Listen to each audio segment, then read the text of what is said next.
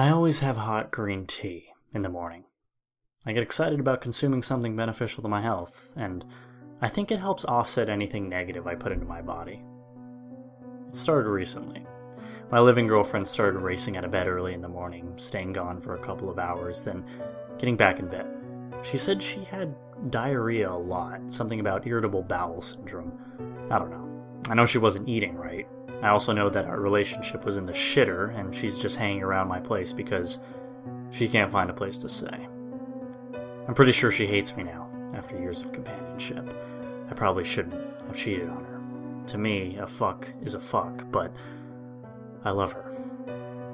She can't understand the difference or what it's like to be a young man like me. I guess I love her because I feel the need to help her. She always seems helpless and unstable, as if she couldn't take care of herself on her own. I know that's bad of me to say, but it's true with her.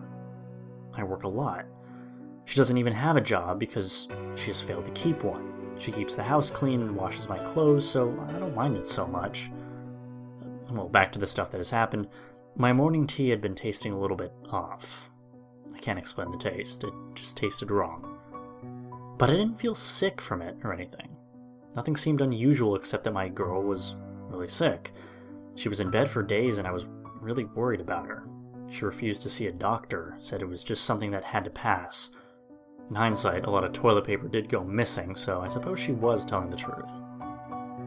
She never got better. 3 nights ago, she told me why she was sick. It's true. She was pregnant for 3 months. She miscarried the child. She said she passed the child in the shower while I was at work. You can imagine my surprise. She went on to explain that when it happened, she lost control of her thoughts and actions, only thinking about how she could make this event hurt me. She unscrewed the line to the water heater and stuffed the dead fetus up into the tank where it has rested in its water grave for over a week.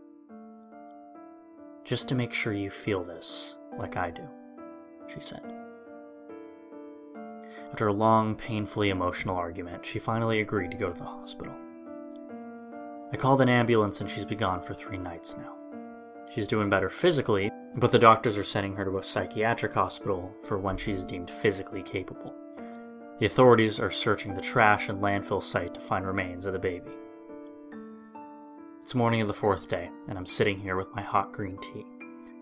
I've grown accustomed to the flavor of my only child, ever spoiling in the water. I've always thought my morning ritual was meaningful, yet now it means more than anything. This tea is a part of me and her. I miss her. I would have taken care of this baby, and her, all the same. Now that I know, every shower I take and every dish that I wash is a ritual of being close to my child. I haven't washed my clothes at home since I found out. It's a waste.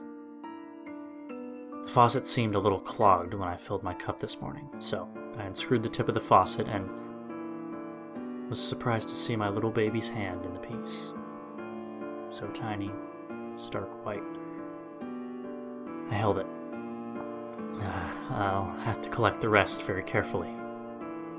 I'm making a little box so I can have a place to collect my child. I'll store it in the freezer, and until then, I'll just sip my tea with a watchful eye.